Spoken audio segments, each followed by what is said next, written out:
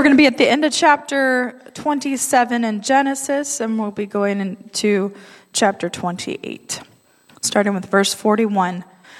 Now Esau hated Jacob because of the blessing with which his father had blessed him. And Esau said to himself, "The days of mourning for my father are approaching, then I will kill my brother Jacob." But the words of Esau, her older son, were told to Rebekah. So she sent and called Jacob to her younger son and said to him, "Behold, your brother Esau comforts himself about you by planning to kill you. Now therefore, my son, obey my voice. Arise, flee to Laban my brother in Haran, and stay with him a while until your brother's fury turns away. Until your brother's anger turns away from you, and he forgets what you have done to him.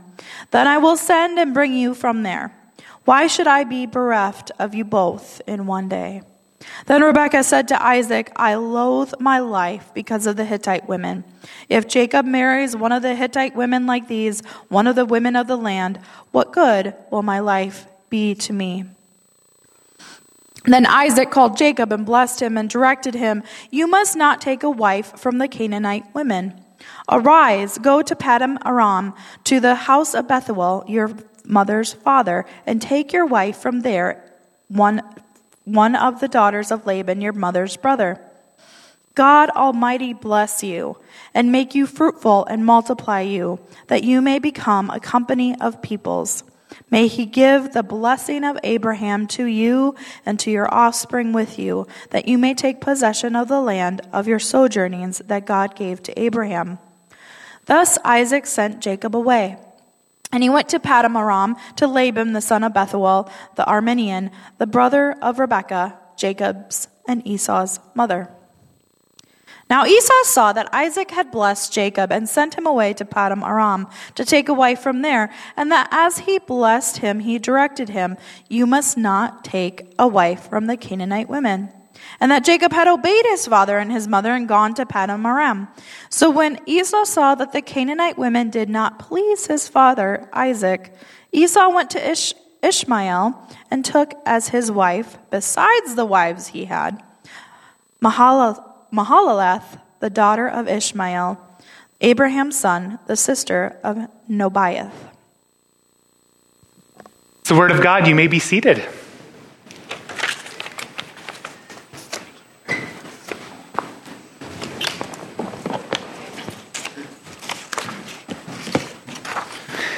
So we dive into this last part of 27, first part of 28. I just want to read something from commentator Pastor David Guzik. One of my favorite commentators. I'll read before, even if I don't use anything he has, I read it before I do any message.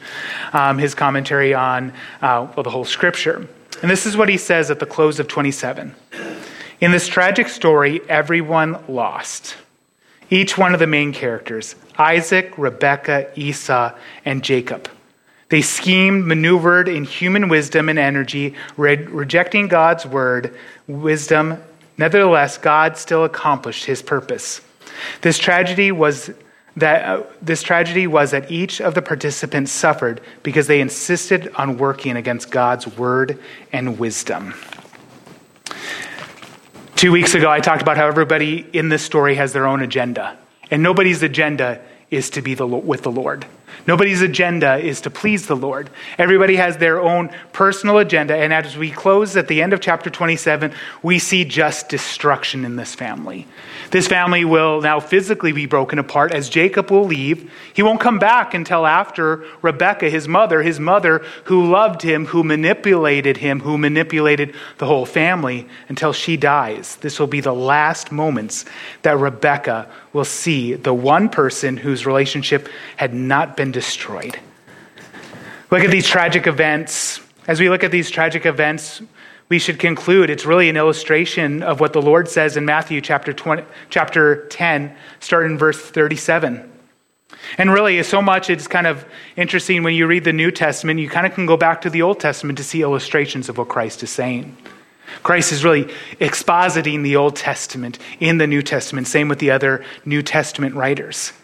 So Jesus, he teaches this in chapter 10, verse 37, "Whoever loves father or mother more than me is not worthy of me. And whoever loves son or daughter more than me is not worthy of me. And whoever does not take his cross and follow me is not worthy of me. Whoever finds his life will lose it, and whoever loses his life for my sake will find it. All the blessings that God gives in our life are wonderful. They're yes and amen. But when we take good things in life and we make them an ultimate thing, they turn into a curse. And that's what we see with Rebekah. She had prayed for Esau and Jacob. She'd received Jacob and Esau, but she focused so much on Jacob. He became somebody who supplants the Lord in her life, as Esau in Isaac's life, as Esau's carnal nature, his just desire for the things of this world. He was deaf to the proddings of the Holy Spirit. And then Jacob, for his own selfish ambition. All of these people are holding on to things that they need to let go or to hold loosely, because every blessing comes from the Father of the heavenly lights, and every blessing will return to him as well. The purpose of blessing is to drive us to Christ. It's to drive us to relationship with the Lord. So we hold on to those things, even the best of things in life, loosely. When the blessing becomes the God, the greatest, most holy blessings that God gives us, we can twist into idols. We see this within this chapter. We see this in our own life. One of the greatest blessings God gives anybody is children. But so many people abandon the faith because Junior has rejected the Lord. They will modify their theology because their kid is struggling with some kind of sin. And instead of taking a firm stance that we love Junior, but Junior is not right in this. And here's the fact. I mean, everybody who's a parent here, your kids are sinners. There's always going to be things that they're going to do that you are not going to approve of. But for you to change your theology according to the struggles of your kids means your kids have now supplanted the Lord in that chair, in the throne, his throne. God will not take second place. He won't let anyone sit on his throne. Everyone and everything you try to put into his throne will be crushed. And whenever you try to hold on to something, you will lose it. But anything you give up to the Lord for God's care and control, you will have forever. So yes, even the blessings of God become idols in our hands. John Calvin wrote, "We may infer that the human mind is, so to speak, a perpetual forge of idols." I talked about blessings before. In the book of Judges, one of the judges, Gideon, we love Gideon's story. It's the original 300. He takes 300 against the Midianites, and it's like, yes, awesome, all glory, honor to the Lord. And they even want to make him king. They want to make Gideon king. And Gideon's like, no. So he's like, give me an ephod. An ephod was a garment that the priest wore. It's a holy garment according to the worship of Yahweh. So he sets it up, and it says in the scriptures that they lusted after it, and they made it into an idol. And it drew their hearts away from the Lord, and that his sons became tyrants. The human heart is a perpetual forge of idols. So yes, even the best, most holy blessings of God in our hands can become idols if we are unaware. When we make those good things and beautiful things, the ultimate thing, the irony is that the harder we try to hold on to that person, thing, situation, status, the more we will lose it. And the more it will become a curse to us instead of a blessing. So hold on loosely. Don't let the blessing become another god in your life. In C.S. Lewis's book, The Magician's Nephew, and I saw recently that Netflix is doing the Chronicles of Narnia. I'm awfully worried about that because they do not have the heart of God. And the Chronicles of Narnia are an allegory for much of the Word of God. So in The Magician's Nephew, which is the first book chronologically, but not published, in the Chronicles of Narnia, and I'm sure everybody wanted to know that. In the book, the main character, Diggory, has a very sick mom. She's on the edge of death. And he ventures out to Narnia when Narnia is first made. And in Narnia is the tree of youth. And the fruit of the tree of youth could actually save his mom. Every character in the story tells him it can save your mom. But it's not his fruit. There's rules about how you can obtain the fruit. And it's through permission. It's by going through the gate, not going as a thief. There's rules on this, and Diggory, even though he's so tempted to take this fruit, he doesn't do this. And Aslan, who is, by the way, spoiler alert, he's Jesus Christ in the story, tells him if he were to take the fruit, if he were to steal it, or if he were to take it at the wrong time, at the wrong place, then eventually him and his mother would save her life, but eventually they'd both agree that she should have died then instead of lingering on. And that's what happens with the blessings of God in our life. When we make them an idol, they become a curse to us. Everything in our life we should hold loosely, knowing that it is the Lord's. It is only given to us for our stewardship for a period of time. In my last church over in Dubuque, I had the pleasure of co-leading the Celebrate Recovery there. Celebrate Recovery is it's a recovery program for believers. I really enjoyed the steps they had. They were based on the Beatitudes. The steps really are just really Christian, basic Christian discipleship. Step 3 says tells us what Christ has already told us in the scripture I just read from Matthew. And what the step is, it's consciously choose to commit all my life and will to Christ's care and control. Consciously choose to commit all my life and will to Christ's care and control. That's just basic Christianity right there. Another way of saying that would be Romans 10:9 and 10. If we believe in our heart and say with our mouth that Jesus Christ is Lord and that God raised him from the dead, we'll be saved. And we hear that, or we hear about consciously commit my life, all my life, to God's care and control. We're all like, amen, until God starts getting specific on us. Commit all your finances, commit all your money to God's care and control. Wait a second, PJ. What are we talking about now? All you pastors always want to talk about money. Christ talked about money almost more than any other topic, because that's where our heart is. Where our treasure is, that's where our heart is. Or how about your job? You're getting too personal, Pastor. Or your parents, your spouse, your children, your health. I'm just really ripping off Jesus right there, who says if you love any of these more than him, you're not worthy of him. There is nothing that Christ, who is sovereign over all, does not look at in your life and scream, mine. Our dysfunction, our rebellion comes when we tell him to his face right back, no, mine. The side benefit of all this is that when we do this, when we choose to commit all of our life, all the things in our life, all the people in our life to God's care and control, we can actually rest in knowing that God will work greater than we can work. He cares more than we care, and he has the power to take even the worst of things in life and turn them towards our benefit and to his glory. We can say with Paul when he told Timothy, that for I am not ashamed, for I know whom I have believed in, and I am persuaded that he is able to keep all that I've committed to him against that day. We're in the series on the patriarchs, Abraham, Isaac, and Jacob. And when God spoke to Moses, and Moses said, who are you? He says, I am the God of Abraham, the God of Isaac, and the God of Jacob. And we look at the first patriarch, Abraham, in the New Testament, they call him the man of faith. He's the man of faith. And his greatest outward expression of faith was when God told him to take his son, his only son, whom he loved. His greatest blessing, what he had waited for all of his life, this son, the only legitimate son, to take him up to this hill and to sacrifice him. Abraham does that because that's what faith does. Faith loves the one who blesses more than the blessing.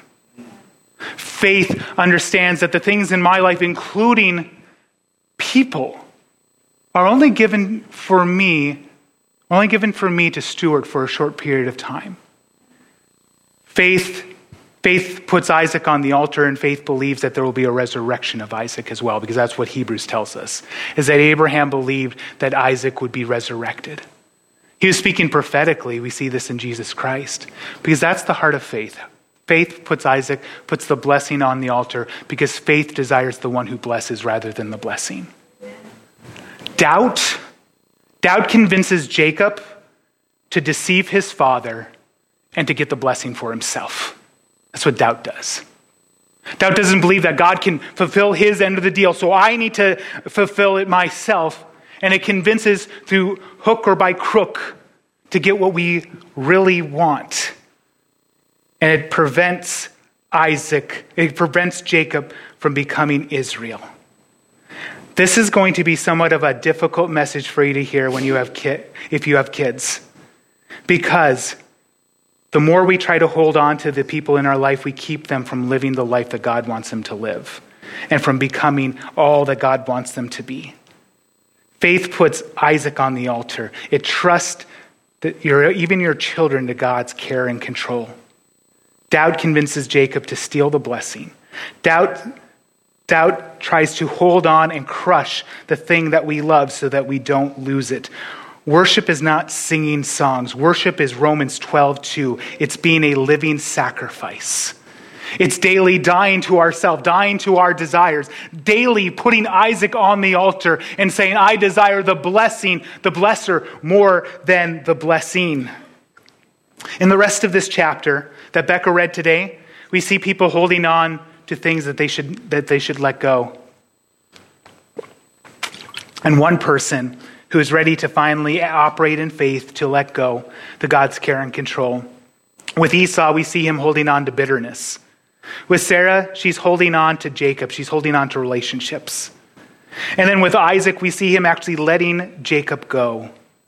With Jacob, for not just the rest of this chapter, but until he wrestles with the angel, he's going to hold on to his selfish ambition, which causes misery upon misery. Verse 41. Man, this starts off with a bang, this sermon. Now Esau hated Jacob.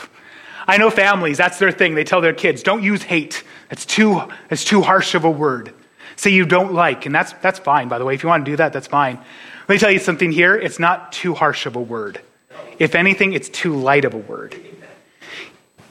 A little further on, Rebecca says that he comforts himself with the thought of killing his brother.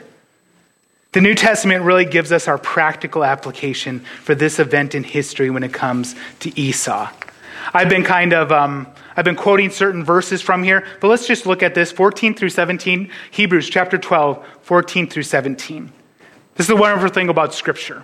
As we dive into Scripture, is to know the relevant passages that actually speaks to what we're reading as well in the other parts of the Bible. In verse 14, strive for peace with everyone. Esau was not much like that, right? He didn't want peace. He wanted to be angry. I don't know if this is the same or not. I remember one time there was some situation, and Becca, you probably remember this. It wasn't like in our marriage, but there was some situation in our life, and I was all kinds of upset about it, and Becca's like, let's pray. And I said, I don't want to pray. I want to be angry. Strive for peace with everyone and for the holiness, without which no one will see the Lord.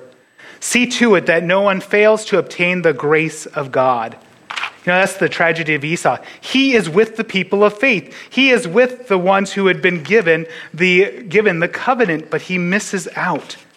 And that's my heart as a pastor. I don't want anybody who's here only to be at the fringes. I want to make sure that nobody fails to obtain the grace of God. Reading on here, that no root of bitterness springs up and causes trouble.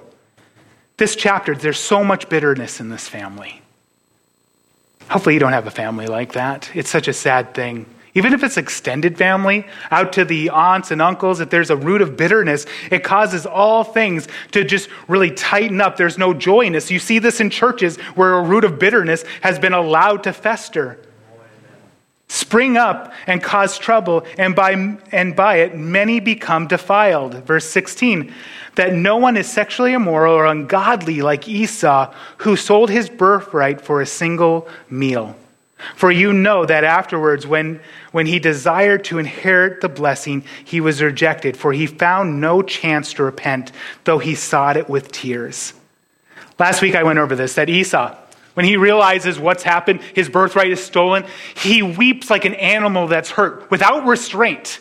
And if we were to look at that, if I'm there, I'm thinking, man, this guy's really sorry. He really understands that he wants to change his ways, but I wouldn't see with the eyes of God, because the eyes of God isn't impressed with tears. The eyes of God knows whether or not it's godly sorrow or worldly sorrow. Worldly sorrow is sorry about the consequences. Godly sorrow, heart breaks with the heart of God that breaks over sin. And realizes that my sin, it's not just wrong because of the damage it causes, it's wrong because it brought Christ to the cross. Esau here, he's so close to the blessings of God, to the promises of God, but not there. So close to God's ultimate, but ultimately very far away. On top of that, he's let bitterness, and through him, bitterness has gone into this family. Sarah will say it's because of his 2 wives that he just took because he felt like it, that they're such a source. She doesn't even want to live because of these 2 daughters-in-law. Verse 41 starts off with Esau's hate. Some of your translations will use a different word, but hate is the right word. Even hate is probably not strong enough a word. Jacob may have thought he had gotten away with what he did, but he was very wrong. Esau wants him dead. He comforts himself with the idea of bathing his hands in his brother's blood. He is so bitter. And it's almost like he has a time machine and could read Edgar Allan Poe's poem about a cast of Amontillado, in which one person who'd been offended waits until a good long time and walls the offender up and hears his screams and is comforted by them. That is Esau. He has allowed bitterness. And bitterness, it starts off small. It starts off small. Unforgiveness, it starts off small. If it's allowed to grow, it grows like gangrene. It grows like weeds. Do nothing and you will hold grudges. Naturally, we are selfish people, and when we are overlooked, when other people are praised instead of us, bitterness can enter in unless we are ready with the armor of God to keep it at bay. Bitterness starts off with something small.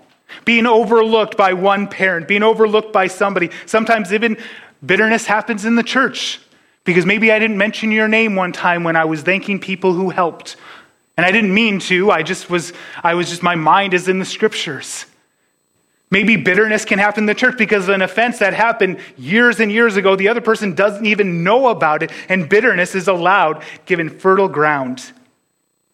Esau wasn't so concerned at the time, but when Jacob steals his blessing as well, he wasn't concerned about his birthright, but when he steals his blessing as well, he's insane with rage. Bitterness in a family, in a church, is the same way. Someone is overlooked. Maybe it's a small offense, but it's allowed to grow, and in time it finds fertile ground. And in the heart, if the heart is unaware, the person doesn't even realize they have such bitterness. Here's a good thing for you, whether or not you're bitter. Think of the people in your life, and if there's somebody you're like, oh, it's like involuntary, you clench your jaw, you're holding on to some bitterness, my friend. Amen. And you can say all you want. No, I'm not bitter towards them. I've forgiven them. I remember there's this time in my life, I grew up in a single-parent home. Some of the men my mom dated were abusive.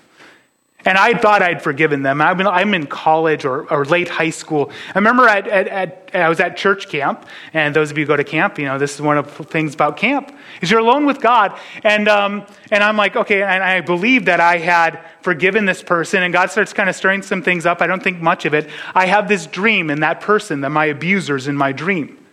And I am pummeling him. I am pummeling him. It's like my very heart is in my fists, and I wake up choking on my own stomach bile. And it's in that moment where God's like, yeah, you haven't forgiven anything. You've covered over. But there is nothing in us that God does not look at and say, mine. And he expects us to take that bitterness and nail it to the cross as well. Bitterness and unforgiveness is like drinking poison and waiting for the other person to die. Yeah. I don't know who came up with that, so I'm going to say me. The way to bitterness. There are many roads to bitterness. Let's just look at Esau here. His 2 roads to bitterness, envy and jealousy. Envy because Jacob has blessings he doesn't have. Mind you, one of the blessings he gives away for some red stuff. Jacob will carry on the family line. Yahweh will be known as the God of Abraham, the God of Isaac, and the God of Jacob, not of Esau.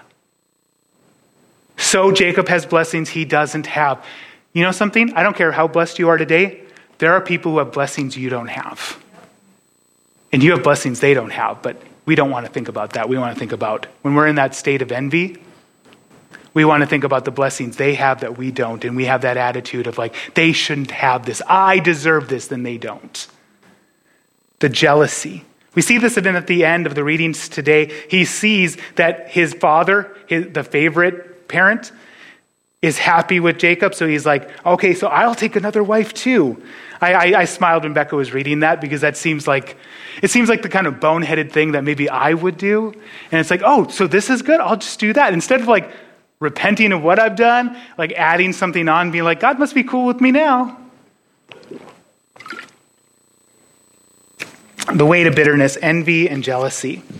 St. Thomas Aquinas said that one of the things of how we can tell whether or not we have envy in our heart is if it's easier to weep with those who weep instead of rejoicing with those who rejoice. Envy is most prevalent when it's somebody we know who's excelling at things we thought we should excel at. We love great people, we just love them from afar. And when Jesus was in his hometown, the people there couldn't accept him because he was the carpenter's son. Do you remember Cain? That's Esau's hero. When Cain was filled with envy and jealousy, he too wanted to kill his brother. And the Lord told him before he went into sin, he warned him of it. He said, sin is crouching at your door. Its desire is to have you, but you must rule over it. We wonder in ourselves, if we haven't read from Hebrews, whether or not his repentance was real when he was wailing, when he finds out he lost his birthright, when he lost the blessing of the firstborn.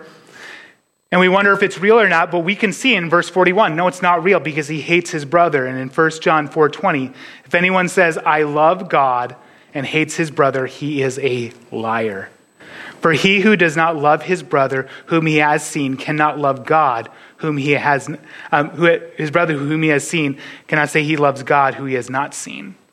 Esau wept when he lost his blessing and he wanted another blessing. He wasn't repentant. He just didn't like the consequences, and his hatred for his brother that he holds on to for a good long while, really until the Lord makes a change in his life. It proves this. Second point, this is 42 through 46, and this is centered around Rebekah. And she holds on to relationships, specifically Jacob. And she holds on to him so tightly she loses him. Think of all the things that she sacrificed in her own life, her own integrity for her son. And at the end of this chapter, she loses him. She will not see him again in the land of the living. She thinks it's only going to be for a couple days. It's 20 years. Inquire of the Lord. In this section, it's really all about Rebekah manipulating events yet again. Now, in her defense, Esau, he is very upset. And it is wisdom that Jacob needs to get out of there or he wouldn't live for very much longer. He comforts himself with the idea of killing his brother, and he isn't a man of word, but of actions. However, what did Rebekah do last time her sons were fighting? It was in utero, within her womb.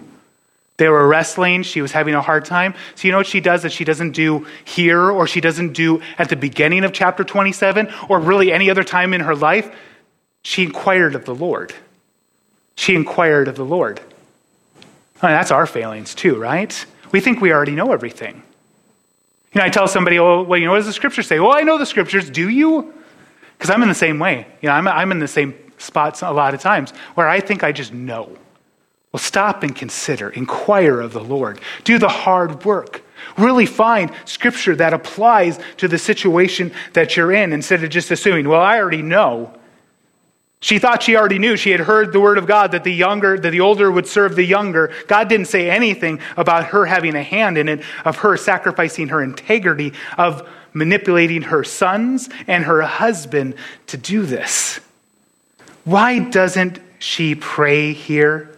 Because praying is hard, maybe even impossible when we've already decided what we're already going to do. It's almost an act of futility because we've shut off our heart from the leading of the Lord. When we've already decided, I'm going to do this. What does prayer mean? It's like what I talked about before when Becca's like, we should pray. And it's like, I don't want to pray. I want to be angry. At all costs, Rebekah will make sure her favorite son is on top. But the cost is dear. Let's go back to Matthew 10, where Jesus says that if you love your son or daughter more than me, you're not worthy of me. Maybe if Rebekah had somehow read that, somehow went forward in time and read that, she may have sought the Lord in his righteousness first before manipulation. She could she could have known that if she wants to keep Jacob, she needs to give him up to God's care and control. Instead, she manipulates, and when she manipulates, she loses him. She has created a situation to where she cannot keep him unless she wants one brother to kill the other brother. She even says in here, why should I be bereft of both of you in one day? Because if one brother kills another brother, justice demands his life. What a tangle web we weave when we attempt to deceive. In verse 42, but the words of Esau, her older son, were told to Rebekah. Before this, he had just said in his own heart, how does she know about this? It's because that's one of the natures of sin. Sin wants to flaunt its rebellion. It wants people to know. This is why undercover cops are so successful, because criminals want people to know what they have done. That's why the old adage, I think, is mainly true. 3 can keep a secret if 2 are dead. And it is the offender who often will tell other people the offense. Criminals want to know other people what they have done. Esau, he is not sad that he feels this way towards his brothers. He is proud and he is biding his time. As we read further on here, so she sent and called Jacob, her younger son, and said to him, behold, your brother Esau comforts himself about you by planning to kill you. Verse 43, now therefore, my son, obey my voice. Here she goes, ordering her 70-year-old son. By the way, in case you're wondering whether the age is going on right here, he's about 70 years old, and she treats him like a little kid still. Obey my voice, arise and flee to Laban, my brother, in Haran, and stay with him a while until your brother's fury turns away. A while is 20 years. She won't see him in the land of the living again. She tells him not to take from the Canaanites, but to go to her brother. In verse 45, until your brother's anger is turned away from you, and he forgets what you have done to him, then I will send and bring you from there. Why should I be bereft of both of you in one day? When Rebekah said to Isaac, I loathe my life because of the Hittite women. If Jacob marries one of the Hittite women like one of these women of the land, what good will my life be to me? So we see where the root of bitterness started right there. It started with Esau's selfish decisions. She doesn't want him to marry amongst the Canaanites because, and I do believe that is a true statement, she sees what happens when you are unequally yoked. When you come from the people of God, but you're marrying outside of the people of God. She even has a good reason, a reason Isaac would be very sympathetic with. But you know something here? When she talks with Isaac, why doesn't she tell him her central concern? Because she's manipulating again. Good manipulators will use the truth to manipulate as well as they will do lies. We might say today it's a narcissistic personality disorder. It's just really just wrong. And it's really just it's really treating the people in your life with such contempt. I don't trust you to do the right thing, so I'm going to find the right button to push on you. And she knows that Isaac does not want Jacob to marry the Canaanites either. His opinion of the Canaanites couldn't be lower. And you remember when the king of the Philistines came to him and wanting to make peace, wanting to make a treaty, and Isaac said, I thought you hated me. He has a grudge against him. Not to mention his own life and his own wife would see from Abraham that yes, not to marry within the Canaanites, it'd be a law that God gives to the Israelites later on. There's good reason for this too. In Amos 3:3, it says, "Do 2 walk together unless they have agreed to meet? Do 2 walk together unless they have agreed to meet?" For those of you who are unmarried today, I urge you with all sincerity and passion in my heart, marry a believer. Amen. Marry somebody who believes the way as you believe. It is not a small thing. It is not a small thing. And it's just this is the thing, when we are in love, we overlook so much in our life. We see all the warning flags and we're like, oh, it's not so bad. Okay, that's not a big problem. And all of a sudden I can change them, right? I can change her. I can change him. Do 2 walk together unless they have agreed to meet? Marriage is walking together. It's almost impossible if you are not linked together in the Lord. It's not impossible. God is the God of the impossible, but it makes it very, very difficult. In verse 44, She sends Jacob away, and she's like, okay, it'll just be a little while. It's 20 years. This is one of the things that Abraham was afraid of with Isaac. When Abraham sends his servant out to find a wife for Isaac, who becomes Rebekah, his servant says, what if she doesn't want to listen to me? Maybe if I could go back and I could bring Isaac with me, maybe then she would consider. He's like, and Abraham basically tells him, under no circumstances are you to bring Isaac back with you. Swear to me now. Make a covenant with me now. You won't do this. He's passionate that Isaac doesn't go back to Mesopotamia, back to the land they had come from. And we see why now. Because a few days becomes 20 years. And if Laban, her brother, wasn't such a jerk, it probably would have been a lifetime until the Lord physically ripped him away from the area. It's because the old life is comfortable. The Israelites knew this. They're wandering in the desert. They were enslaved in Egypt, and they kept saying, hey, you remember how great Egypt was? Oh, it was so wonderful. We got to eat fish whenever we wanted. And Moses is like, and you got beat whenever they wanted. Yeah. And you worked whenever they wanted. But that's what we do with our old life. We get some kind of comfort because we have these rose-colored glasses. This is true even within family stories like we see right here. Mesopotamia is no land of milk and honey. But to go back there has a certain amount of comfort to it that it shouldn't have. And Jacob once again finds this out. Jacob, if you have to learn the hard way, Jacob's your dude. Because Jacob learns everything the hard way. The bone-breakingly hard way that you can learn things. He learns it that way. And I do mean that with almost literal truth, because God has to take his hip out of place. She thinks, okay, just go over there for a little while until your brother's anger cools off. She, like so many people, do not understand real rage and real hate. In verse 45, she says, until your brother's anger turns away from you. Anger is not like a small little flame. It is a wildfire. She doesn't understand how angry Esau is. He's not irritated. He's filled with murderous fury. It takes an act of God 20 years later before he's able to see Jacob and embrace him again.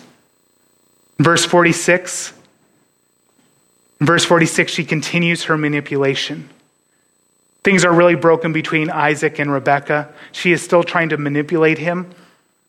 Why can't she just say, hey, we're about to find out what Adam and Eve felt like. We better get these boys separated. No, she may say a truth, but it's not the real reason. Isaac, on the other hand, after he has tried to defy the will of God, he now operates in faith, and he's willing, he's able to, he's enthusiastic about releasing Jacob to God's care and control. Verses 1 through 9 of chapter 28. The rest of Jacob's story, before we get into that, rest of Jacob's story in his life with the Lord, he will be so desperate for God's blessing, he will wrestle an angel until dawn. He will be renamed Israel. But until that moment, he will chase and hold on to his own selfish ambition. In verse 1, then Isaac called Jacob and blessed him and directed him, you must not take a wife from the Canaanite women. Arise and go to Paddan-aram, to the house of Bethuel, your mother's father, and take as your wife from there one of the daughters of Laban, your mother's brother. Here's one thing I want to point out here. No disagreement from Jacob. Jacob, for all his faults, he's not an idiot. He knows, can't stay here. He also knows it really broke my mom and dad's heart when Esau took those as his wife. He happily leaves. You see within Isaac's blessing here, you see distancing language. You see him say, your mother's family. Your mother's family. It's his family too. It's his family too. I know this is weird for us, and the taboos around incest will not be fully developed until the law of God, but they are first cousins. It is his family as well, but he keeps saying, your mother's family. The author wants us to remember who the favorite son is. Jacob is the favorite son of his mother, Rebekah.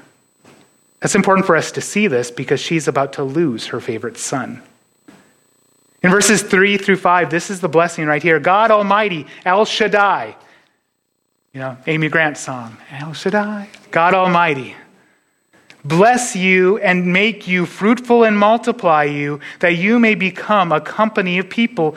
May he give you the blessing of Abraham to you and to your offspring and with you, that you may take possession of the land of your sojournings that God gave to Abraham. Thus Isaac sent Jacob away, and he went to Paddan-aram to Laban, the son of Bethuel, the Aramean, the brother of Rebekah, Jacob and Esau's mother. This is a blessing very much like the Abrahamic blessing. This is even more defined than the blessing of the firstborn that he gave before. There is something that has changed in Isaac's heart. He is now ready to let go and let God do his work in his son's life. This blessing more closely follows the Abrahamic blessings. Descendants, a promised land. It will be Jacob, not Esau, that will carry on the family and the covenant God made with Abraham. He leaves and will be gone 20 years, but will come back prosperous. As we continue to read the last section right here, as we leave, we see Esau. In verse 6, now Esau saw that Isaac had blessed Jacob. And that's important here. Esau's favorite parent was Isaac. Isaac's favorite son was Esau. And as he sees Isaac pleased with Jacob, he thinks to himself, instead of, hey, maybe I need to get my things in order and apologize to my mother and father about the way I took my wives. Maybe I need to talk to my wives and be like, stop treating my parents so bad. He's like, I know, I'll get more wives. Isn't that sad? I mean, I don't know if you've been in that place before. We're like, okay, we know that there's a place of disobedience in our life. So we're like, okay, I'm going to give more into the offering this week, and God better be cool with it. Because I give so much. I do so much for the church. Why does God care about this right here? He cares an awful lot because he doesn't want us to be like Esau, who's godless, who doesn't hear the voice of God, who doesn't understand really what it is. So he figures, hey, if they're pleased with Jacob going to mom's family and getting a bride, I'll go to dad's side of the family, Ishmael. Ishmael's dead by this time, so he's going to find more cousins to marry. This doesn't do anything. It's a nice thing to put in here as we see that he's just completely oblivious to the things of God. The example. When we talk about holding on things loosely, giving them up to God, we have an example of one who does this to the zenith degree. And that is our Lord Jesus Christ. In Philippians chapter 2, starting in verse 5, have this mind among you, which is yours in Christ Jesus, who, though he was in the form of God, did not count equality with God something to be grasped. That means to hold on to. He did not consider the glory he had with God, which is beyond all comprehension, to the point where he's in the garden and he's praying to God, may I have the glory that we shared before the foundation of the world. He did not consider that to be something to hold on to, but made himself obedient to the Father. Okay, this goes beyond human comprehension. The more you think of it, the more powerful it becomes. And more than some Sunday school thing or nice saying, that he was equal with God, but does not hold on to it, but humbles himself to the very nature of a servant, to death, even death on a cross. Who, though he was in the form of God, did not count equality with God a thing to be grasped, but emptied himself by taking the form of a servant, being born in the likeness of men and being found in human form, he humbled himself by becoming obedient to the point of death, even death on a cross. There's our example.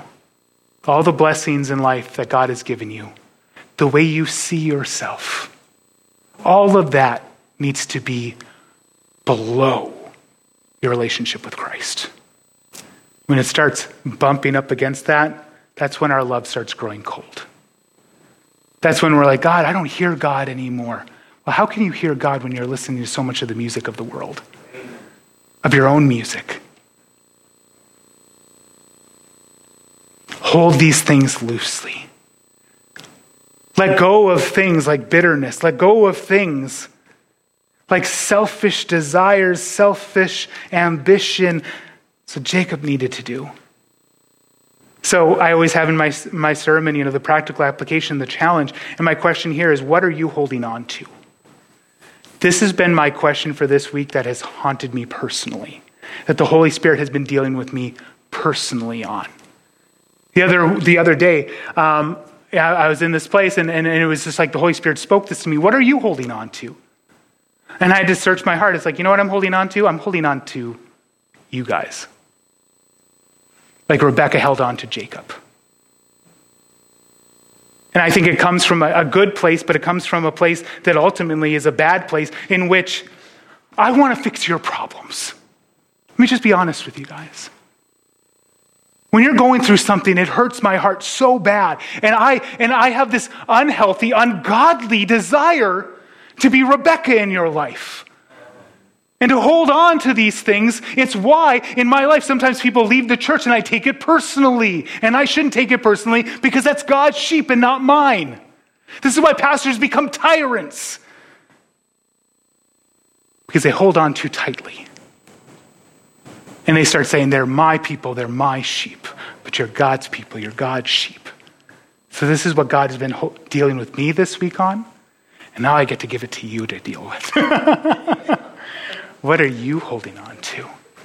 What are you holding on to so tightly and God is telling you to let it go, to hold it loosely, to enjoy these things but don't make it your joy.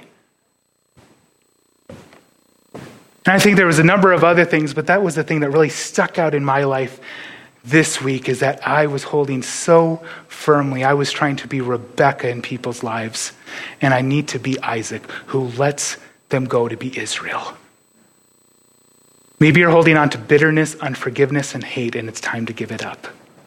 It's time to give it up. It's time to stop drinking the poison, waiting for the other person to die. God wants to free you from this bitterness because he's come to give you life and give you to the full. Maybe it's relationships. Hold on loosely. Strive for their good, trusting them to God's care and control. I know this is hard for parents because you want to keep them. You want to keep them safe. I mean, I'm sure if you could, right? The parent's heart is that you would keep them in the middle of yourself in order to keep them from any harm. But in so doing, you're keeping Jacob from becoming Israel. To let go and let God do his work. Maybe there's a situation with an unsaved loved one or a loved one who's going through a period of disobedience or rebellion, and God wants you to emotionally, not physically, but emotionally, let them go to God's care and control. We see this with codependent relationships. In the codependent relationship, the person who's codependent is rewarding the person's bad behavior so they continue in the bad behavior, but they love the feeling of being needed by the person who's in the bad behavior. And God's telling you, let them go to God's care and control. They'll be okay. Trust that God has them in the palm of his hand as well. And sometimes you need to release that prodigal to go to the faraway land so that they can start envying a pig's breakfast before they're ready to come back to the Father's house. Let go. Like Isaac, let go of the things. Let go of all the things in your life to God's care and control, knowing that everything you give to God will be safe. And that's the thing about it. So many people, they're like, I can't give up on so-and-so. Don't give up on them. Give them to God. Amen. Don't give up to them on them. Give them to the Lord because we know, as Paul said, I am convinced. I know whom I have believed in, and I'm persuaded he is able to keep all that I've committed to him against that day. Worship team, would you please come up?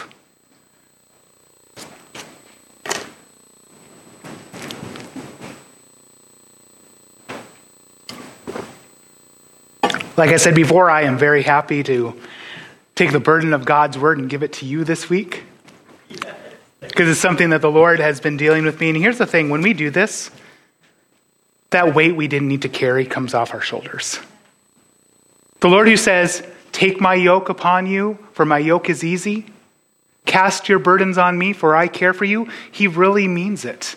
The problem is, because we need to be a living sacrifice, we pick the burden back up, and then we take other people's. And we wonder why it's so heavy. God wants us to really cast our cares on him, for he cares for us. We release that to God's care and control. That is what happens. And there's people who've been in my office and we'll go over these and I'll talk about this. And when that finally clicks in their head, I can see it's literally their shoulders go up. Cast your cares on the Lord, for he cares for you. In this last song, this is our moment to reflect on the scriptures. to really be more than just hearers of the word, but be doers of the word. And the section we have right here today, really from the teachings of Christ, to release all those things in our life, all those blessings to God's care and control so that we can love more pure and clearly the people and to enjoy the things in our life without making them our joy. Worship team, would you please lead us in our final song?